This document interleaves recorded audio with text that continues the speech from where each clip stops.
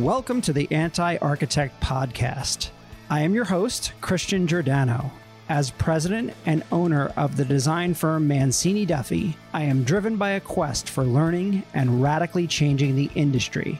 With this podcast, I'm hoping to improve the industry that I'm so passionate about by taking a critical look at how architects work through a variety of voices and shared experiences.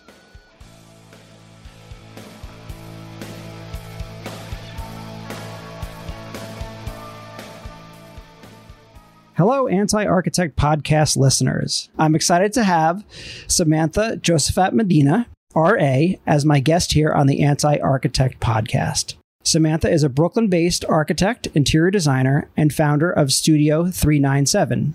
She founded her firm in 2017 after working for about 6 years at various corporate architecture firms in New York City.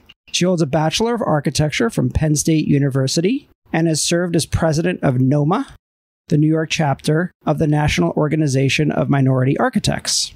Her firm, Studio 397 Architecture, provides all types of design from residential to commercial and explores how to harmoniously blur the boundaries between architecture, interiors, product design, and fashion. They are licensed as well as LEED certified in New York, New Jersey, Pennsylvania, Georgia, and Tennessee, and are certified MWBE in New York and New York City. I was connected to Samantha through my amazing partner and CFO at my firm, the one and only Bola Williams Ali, and her She Builds Waves event series.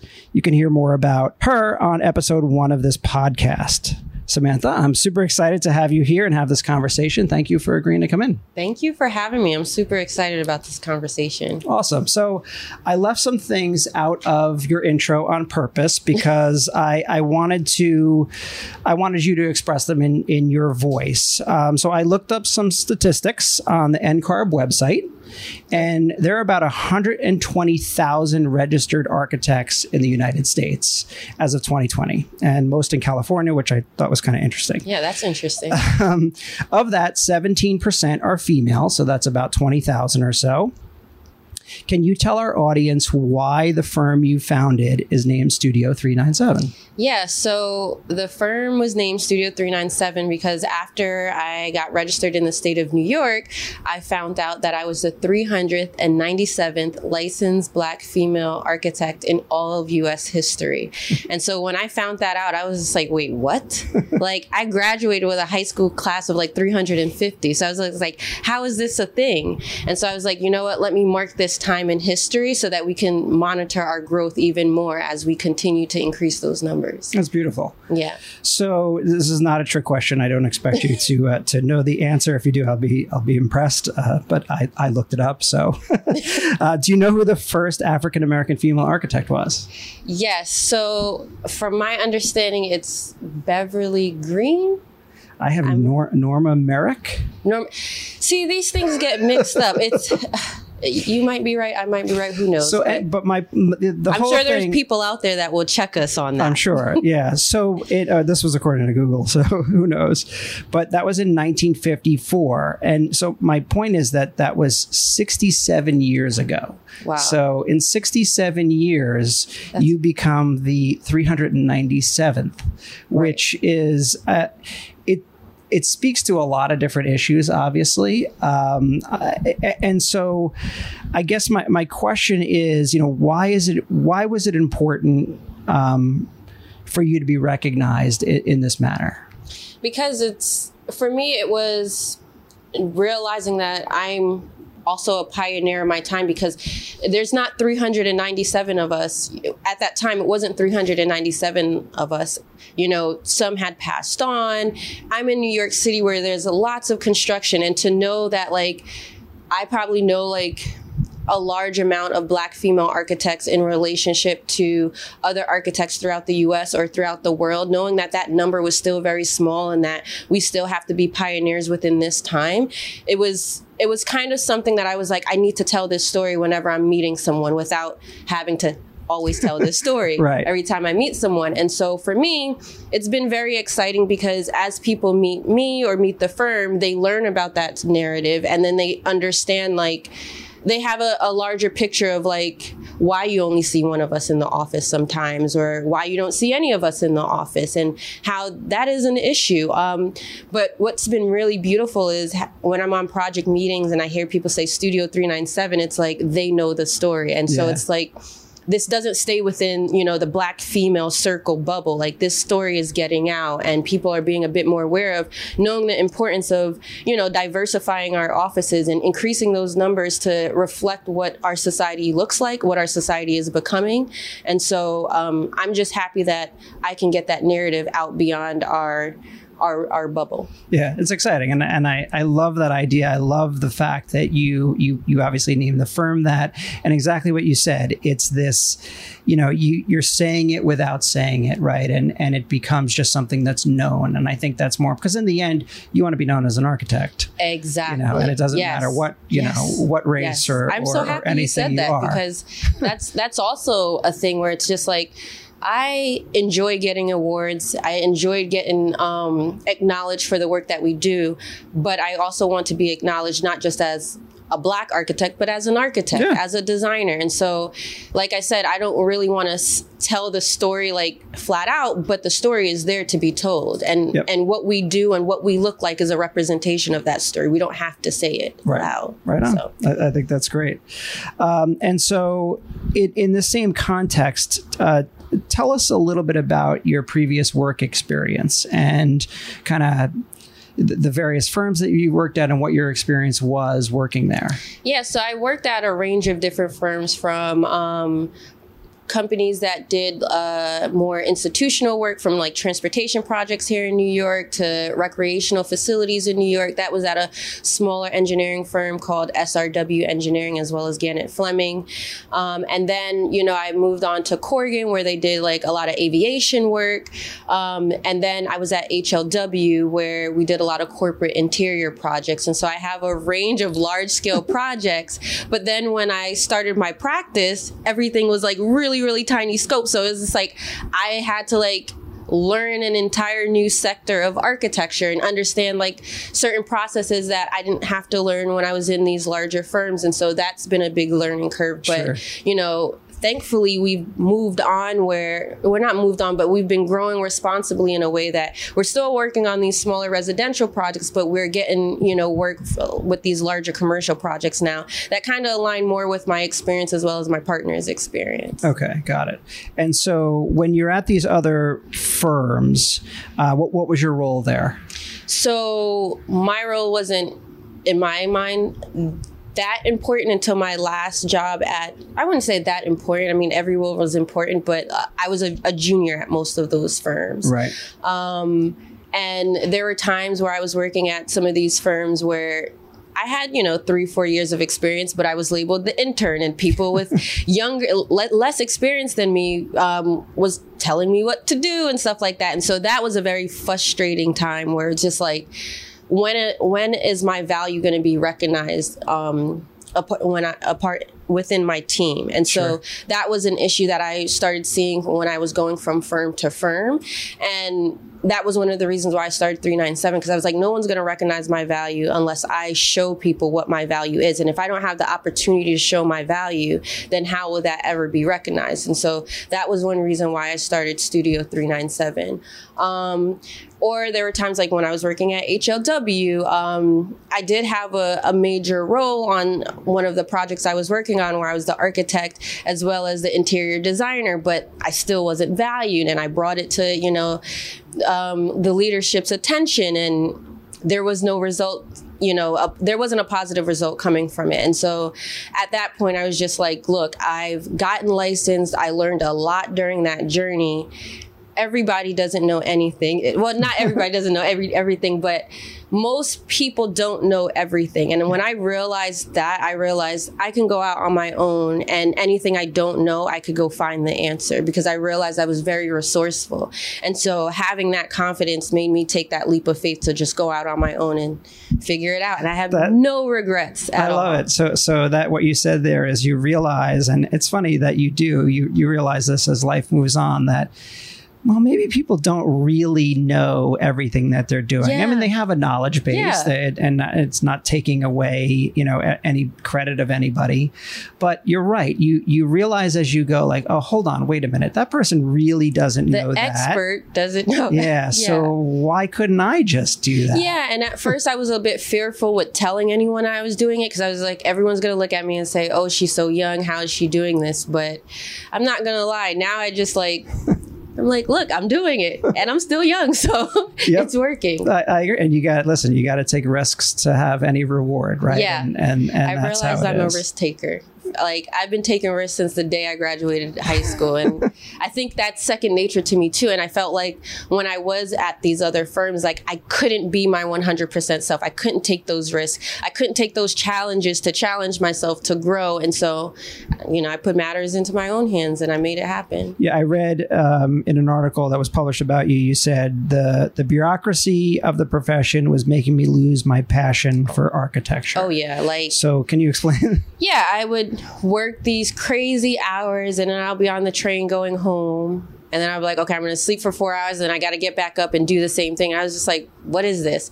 And, Instagram started getting popular, and I would see everyone posting all these beautiful architecture pictures. And I was just like, I can't even enjoy architecture. I'm too busy to even enjoy what I do. Yeah. I'm too busy to enjoy the results of, all these fabulous architects and designers. And I just felt like that passion was slowly dwindling away. And I kind of think I was also going into depression at one point in time, where it's just like, nothing made me happy. I would stare at people on the train and say, wow, I wish I could smile like them. I have no idea what they're smiling about, but I wish I could smile like them. I was just so grumpy. And I was just like, this isn't me.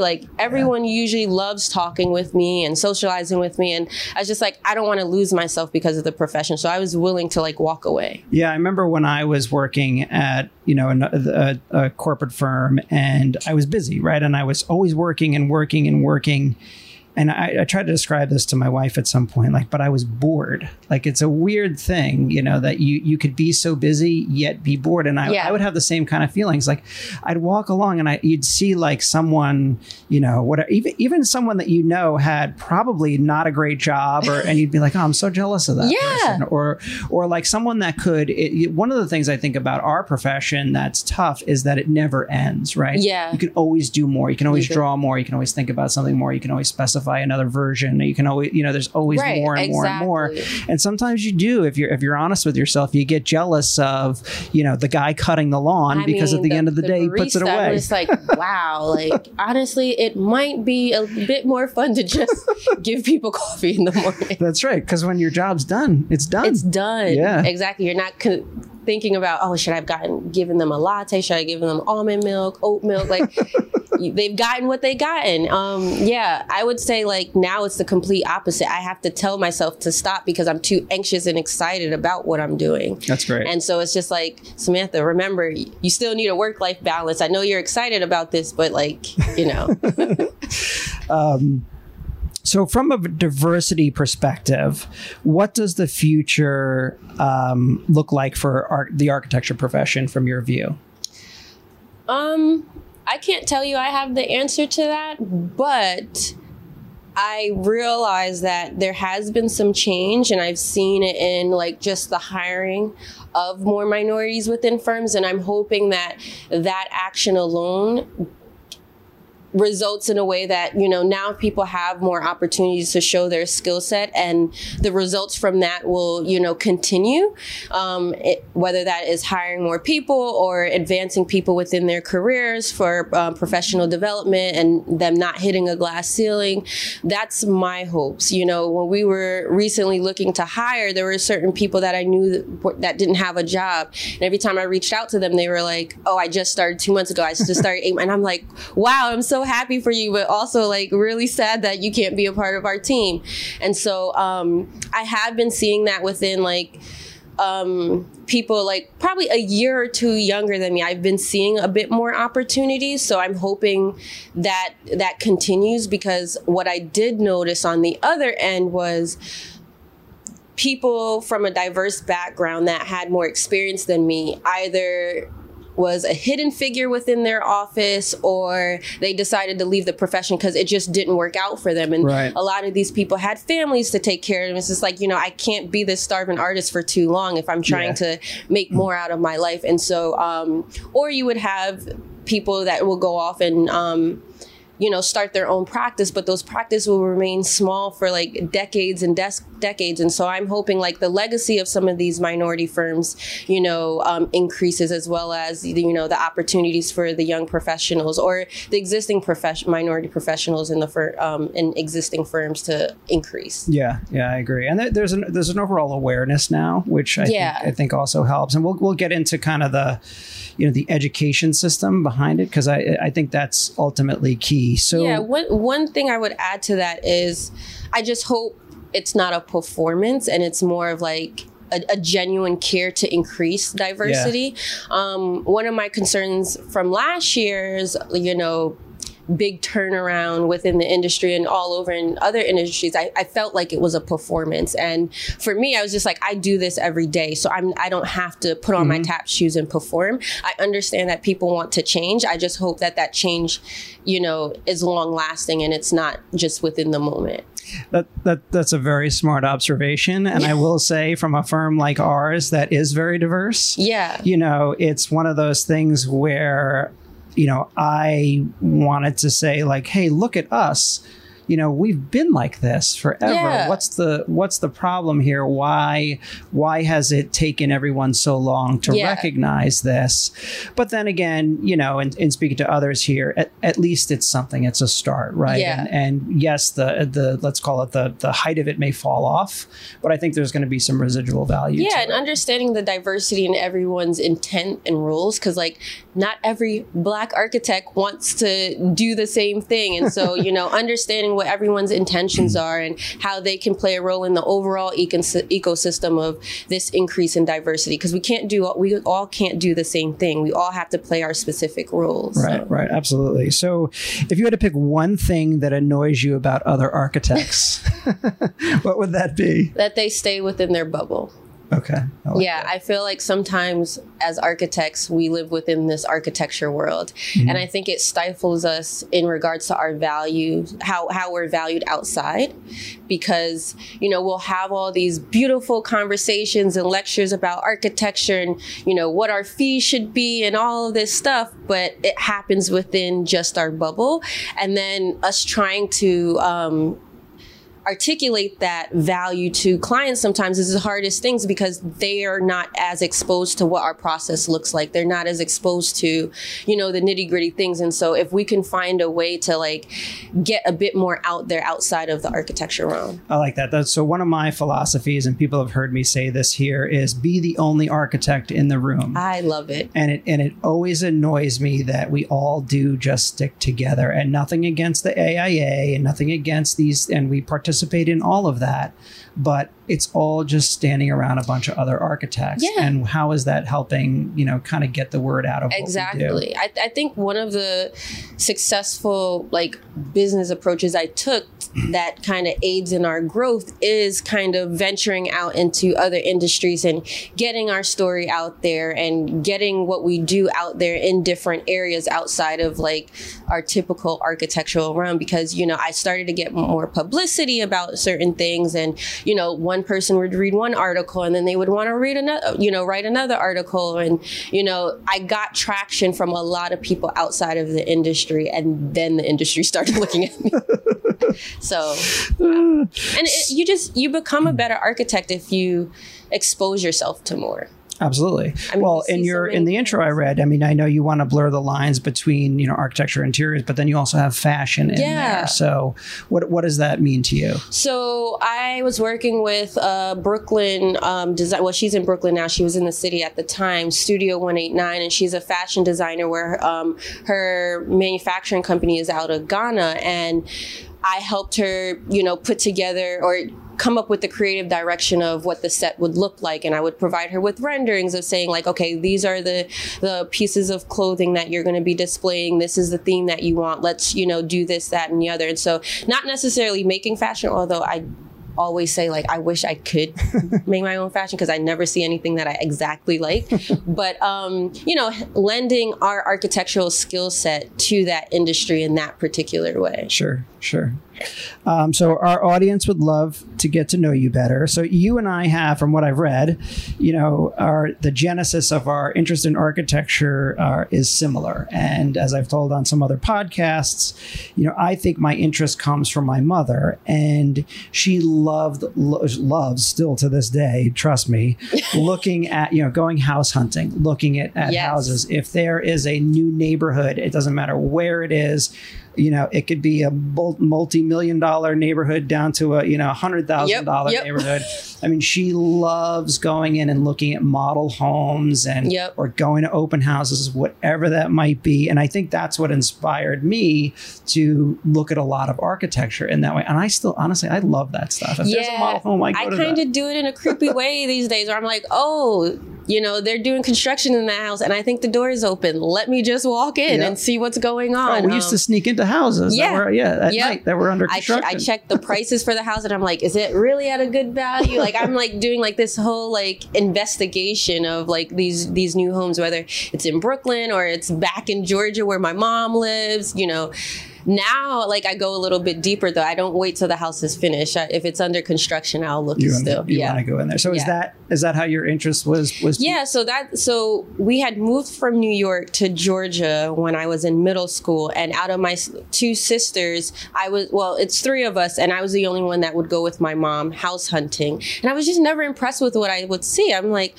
why would you do this? Why would you do that? And so I remember going to a high school teacher saying, I'm going to be a builder. And she was like, what? And I was like, yeah, I'm going to build houses that make sense. And she was like, do you want to build houses or do you want to design houses? I was like, I want to design houses, aka a builder. And she was like, actually, that's not what builders do. That's an architect. And so she kind of exposed me to the world of architecture because her husband was an architect and she taught drafting class at the high school. Oh, wow. Interesting. Yeah. So, where did you grow up? Tell us a little bit about. So I was born and raised part in Poughkeepsie, New York. And then when I started middle school, I moved to Marietta, Georgia. And so I finished middle school and high school in Georgia. And then I moved back up here and went to Penn State for college. And then I moved in with family in Queens because I didn't want to go back down south.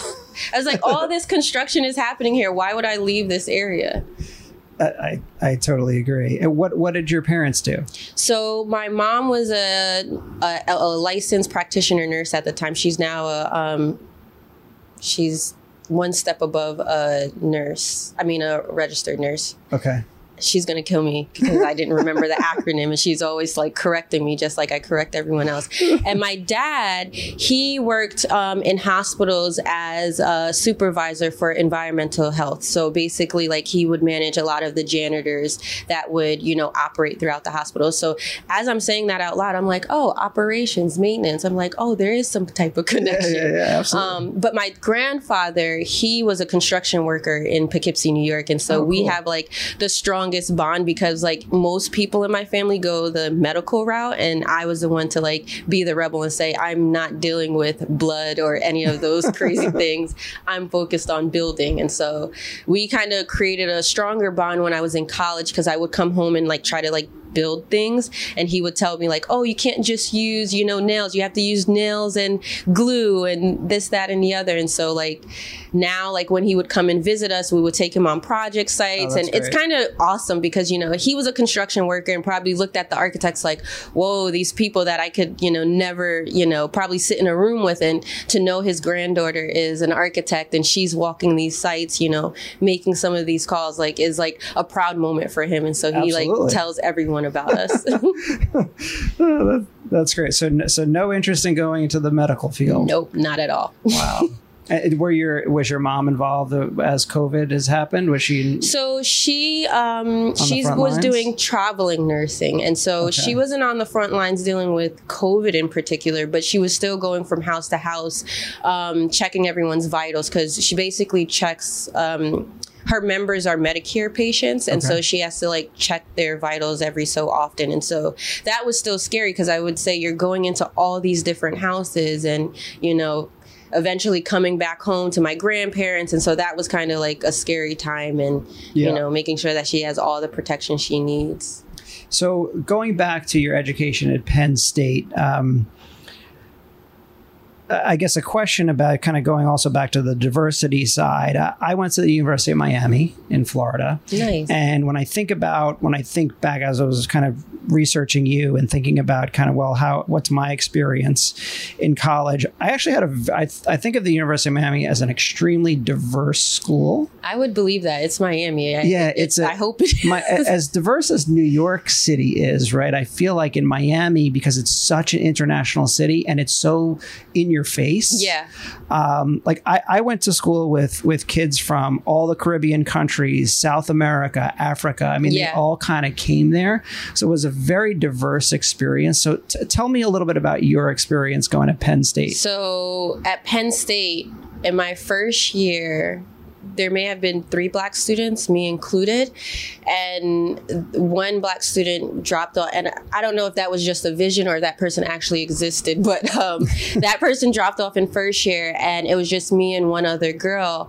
And we made it all the way through 5th year, and her grandfather passed in our first semester of 5th year, and her professor failed her. And so I ended up being the only one graduating in my class from our BARC degree as like the Black student. And so those numbers were very little. We had 2 Latina students and 1 Indian student, and that was our core diversity team right there. So how was your education overall at Penn State? Penn State's education was good, but it was hard for me because I wasn't just learning architecture. I was just learning life. Like, I was learning all these different cultures and these different ways of living. Like, I remember, you know, one of my best friend now, she'd say like, oh, I'm going to our vacation home in Jersey. And I'm like, vacation home? What? Like, people do this? And like, you vacation every summer? What? My mom always told me, go read a book. And so just learning different lifestyles and, but overall, I think the Penn State education was really good in terms of technology and theory. Okay. You know, it was very heavy on theory, but it was very heavy on technology. And so I think both were really hard for me because I felt like with the theory-based thing, it was like art is subjective, you know, depending on like how your professor receives your project is the grade that you would get. And so for me, I was just always trying. And then with the buildings technology portion, I mean, everything was just foreign to me. So it was just a matter of just putting in the time and getting to know all of that that stuff. But I realized by the time I got to 4th year in architecture, I realized I had to actually tap into my personal experiences in order to get to the end of my project. Because I felt like I was trying to like do what everyone else was doing or do what I thought was right. And it never really made sense to me. And I would have these panic attacks and I'd be like, okay, channel your inner Samantha from like when you used to double dutch or braid hair. And when I would do that, I would actually come up with a beautiful idea for my projects. And so I realized later in my studies that I had to like pay attention to who I was in order to like see myself through the process. That's fascinating. That's interesting. Yeah. Yeah. School's it's a weird time because I agree. The education system in architecture, it's amazing because it's so, you touch on so many different things, right? From the very technical to the very theoretical, right? But I always feel like now if I had to go back to school now, 25 years later, I could crush school. Like I know exactly what those professors want to hear. If I sit in a room with my classmates right now, I would be talking so much. I'd be like, oh my gosh, Samantha, who would just be so quiet staring at everyone. But one thing I would say in terms of the education that I wish I would have gotten was the art history being a bit more diverse. Because I only felt like I learned about European architecture. Interesting. And like now that, you know, I do my own research or like learn about like Mexican architects and other architects in South America and what people are doing all across Africa. And so I'm just like, wow, this stuff is really beautiful. And I just didn't know it existed, you know? Well, at we learned a lot about Spanish architecture and architects and stuff like that. So I almost missed a lot of that other, the more traditional things. Yeah. So it all is dependent on you know, if I'm going to visit, like I went to Haiti and I saw like some beautiful architecture and I was like, damn, like I felt like school made me think that like where I came from didn't have the architecture that could stand up to, you know, architects, you know, within Europe and stuff. And like, so like if I had that while I was in school, I think that would have given me a bit more confidence too, feeling like, you know, I have something to bring to the table, or at least my ancestors have something to bring to the table. Right. And so like, I think increasing that within schools that have that lack of, you know, history from a diverse perspective can actually help the confidence of the students in the program. Sure, I agree. So kind of going back to the educational system, right? When I look up the statistics for African American engineers and other professions, right, it's a lot higher. So I found like engineers, African Americans, are about 10%, but the numbers are like a lot, like it's hundreds of thousands, right, that are still that, right? And it's hard to parse out exactly what type of engineers, but because you have so many different fields.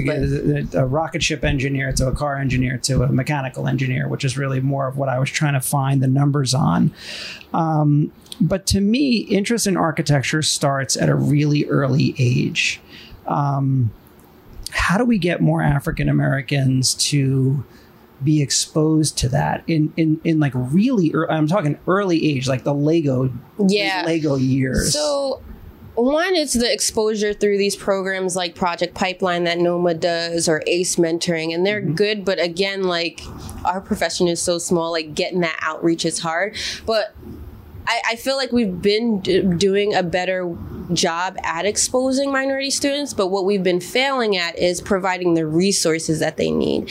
And if there's still a lack of resources, those numbers drop off like crazy. And so I feel like having the resources, whether that's in high school or in college or even after graduation, whether that is financial resource or if that's like a mentorship resource or, you know, some type of resource to get these people in the programs that can really support them to become an architect and not like start the process and fall off. One organization that I know very well is NSBE, and they had that's the National Society of Black Engineers, and they had a very strong chapter at Penn State. And one thing that I really admired about them was they always found an internship for each one of their members, you know, as a student, and just being able to provide them with those opportunities gave them the opportunity to say, well, look at my resume, I have experience, or, you know, I've worked in this sector. And one issue that I find a lot, you know, within our profession is if we're stifled with opportunities at the beginning,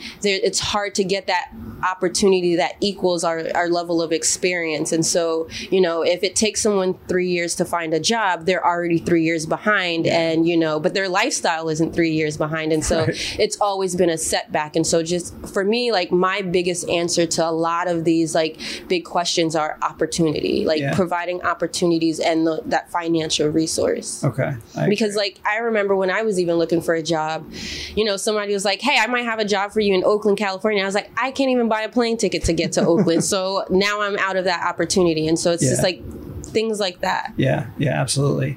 But you know, even ACE is high school already, right? You've already gotten to high school. So people have probably dropped off. And we've talked about this in our office, and we've actually started some initiatives of how to get middle schoolers involved in architecture. Project Pipeline deals with the middle schoolers for that exact reason, exposing them early so that they can get into a high school program if they have that interest, or start talking to people. Because I feel like middle school is when you start feeling as though like you're an adult, when in reality you're far from it. you definitely are not. But I have a middle schooler, trust me. She thinks she's an adult. Yes, exactly. So in your opinion, what do architects do well, and what do they do wrong? Like what's wrong or what's broken with the process? I feel like that answer is one answer. We detail very well, but we detail too much sometimes. we pay attention to details, I feel like, for a longer period of time than we need to, and that hinders us from a business perspective. And it's weird because now I'm always thinking from a business mindset than just a design aspect. But I do realize like it's our role to monitor the client with their expectations and what can be done within the time frame that they want it to be done. Because a lot of times we have clients say, this is my budget, this is what I want, and I need it done at this particular time. And we're like, okay, we receive all of this information and we start working towards those goals. But then the client comes in with 3 or 4 different iterations and we're like, hey, remember you said you wanted to be completed by then, or hey, you remember you said your budget was this. What your suggestion doesn't align with your budget. And so I feel like as architects, what we do bad is we say, okay a lot, and it hinders us. But what we really do well is, we really make it work. Like we do so many iterations that it almost becomes perfect. Right. And so it's like we're perfectionists, but it's like to our detriment. I bet your grandfather would agree that we probably draw too much, and because the contractor always comes at it from a very different point of view. They're like, this is the answer, let's get it done. And I'm like, wait, let's think about this. Like, how does this feel? And and they're like, who cares how it's feel? Like, we got to get it done in two weeks. And it's just like, oh. Do you think the actual business model for architects needs to change? Yes. I do think the actual business model for architects need to change. And I think it goes back to what I was saying about exposing ourselves outside of the industry so that people understand the breadth in which we operate. One thing that we've learned, just within the few years we've been operating is how we divide up architecture versus interior design and when we do it. Dealing with the DOB is a process of its own. And so now we focus on the basics of getting the architecture figured out. And so while the review process is happening at the DOB, that's when we're doing the interior design instead of trying to do everything at the beginning and then hand it over, because we realize time wise, it just extends the project schedule a lot. And a lot of times when you're doing single family residential, people have these deadlines that are tied to their personal lives. And so we try to address that. But we have so many clients who are pregnant and we're just like, okay, this might not be ready when you're ready to deliver. So have your home in order, have your second home in order so that, you're not screaming at us as you got your baby in your hand. So tell me or tell us a little bit about more about your firm, the people, the size, the project types, things like that. Yeah, so we're still very small, but we are growing responsibly. And that's one thing that I'm trying to manage with my partner, who is my husband, Luis. I've seen a lot of firms fluctuate, and I know that might happen, but I really don't want it to happen. Not yet, because I feel like people's personal goals are in my hands in a way, because, if we're giving them a paycheck every 2 weeks and I cut that from them, it's like someone's goals are denied. And so I don't want to be a part of that formula. And so right now there's a core 4 of us, our 4th employee started yesterday as we were celebrating 4 years. And so there's 4 of us. It's me, who is an architect, my husband, who is also a part owner. His background is in construction management and finance. And so I pulled him over from the dark side over to architecture. And that has been a very good, valuable resource for us, because it makes our team very dynamic. And, we are approaching things from a lens of the contractor, because he's just you need to figure this out. This is your role, Samantha, or they're going to figure it out. And it's not going to be that beautiful design that you are. He knows I'm very anal when it comes to certain things. So he's just figure it out, or someone else is going to figure it out and you're not going to like it. And so he works with me on details a lot, because I said, I am a young architect. And so I don't know everything, but being able to pull on his construction management experience has been extremely helpful for one of our projects we're doing in Pennsylvania, which is a complete remodel of a single family detached home where, we're doing wood framing. And I'm I don't know anything about wood framing. We've been in New York, and although his experience is in concrete, he understands certain details. And so we were able to work through a lot of those things as far as the curtain wall and the roofing details and stuff like that. And then Charisse is I don't know if she's our 1st or 3rd employee. People tell me I'm our 1st employee, but I see her as our 1st employee.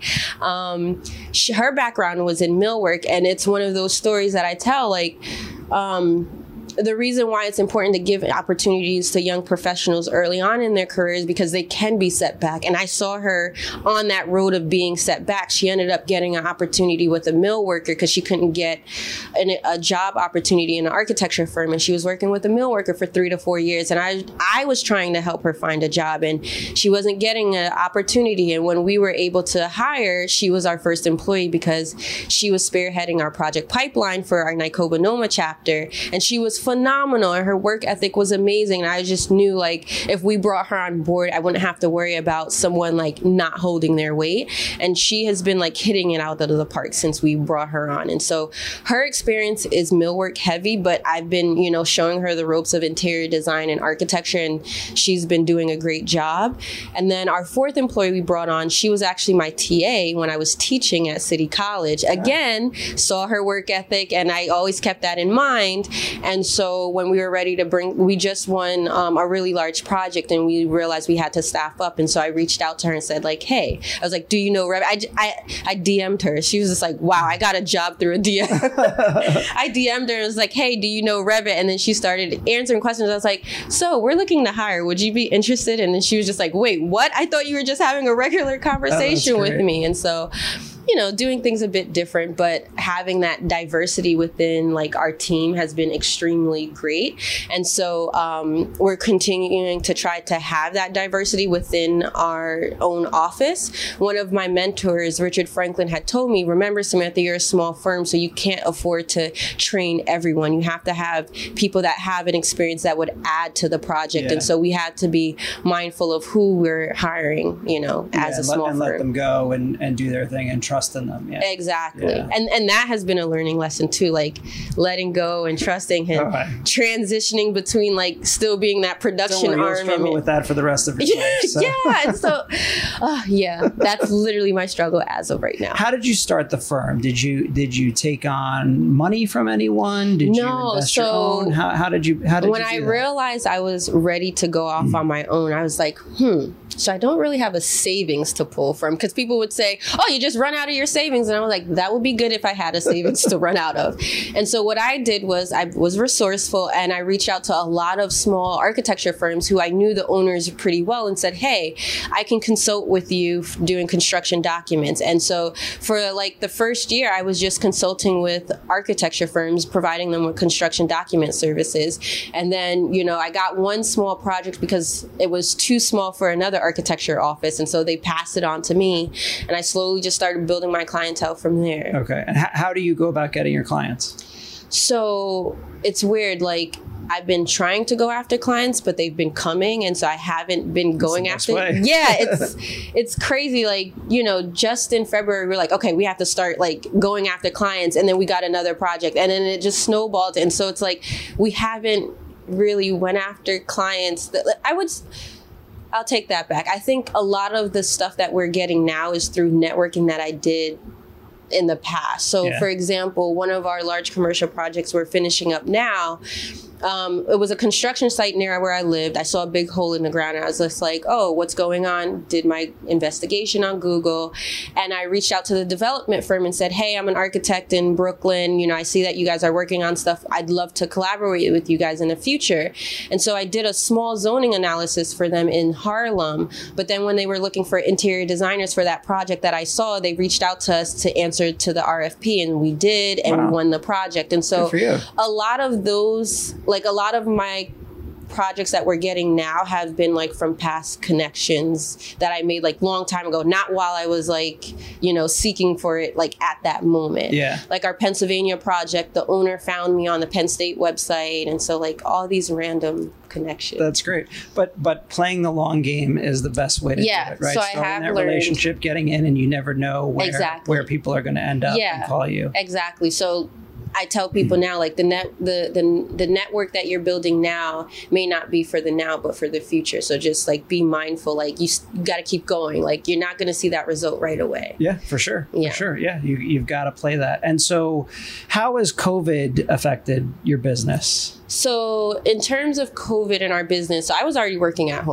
from home. And at the time it was just me. And then it's weird, like we've been growing through COVID. Good. And I think one, one was because we won that project, that commercial project early on in COVID. And that's when I had brought my husband on, and I was just like, okay, like, let's do this. Cause the plan was, it's funny because I was at Bola's event in January of 2020. And I said, the goal is for my husband, well, my fiance at the time, to come on board at the end of 2020. But I got the RFP in February. We found out we won it, I think officially in May. And so he joined in May. And so that was still COVID. Right. And so we doubled in size. And then we got really busy with other work because of like a lot of the racial uproar that was happening and a lot of people wanting to do more work with minority designers. And so we had an increase in business then. And so our firm continued to grow. In terms of COVID, what was hard for us was just like visiting showrooms and vendors and continuing that networking in person, because it is different than doing a Zoom call. And I got so tired of Zoom calls. And so I would say like that was our hiccup during COVID, was like the networking that we were ready to do as we were growing. Right. But that's good news. And now as you come out of COVID, you'll be able to kind of continue. Oh, I'm so ready. I'm so ready. So what opportunities do you see for technology in our profession? So I think technology could be a really great way to connect us to the outside world, I think, because I feel like technology is taking over such large aspects of our lives. We have no choice but to integrate it within our work. And so being a bit more forward thinking of like what's out there and how we could prep our spaces to receive new technology in the future. So not just designing for the technology that exists, but how do we prep our spaces for future technology. And that's kind of hard because literally devices change in size and, connections. But if there's a way that maybe we have that technology expert within our industry or within our firms, if our firms could allow it, to understand like what are the basics of technology and how, we can modify our architecture as technology changes. Sure. Wow.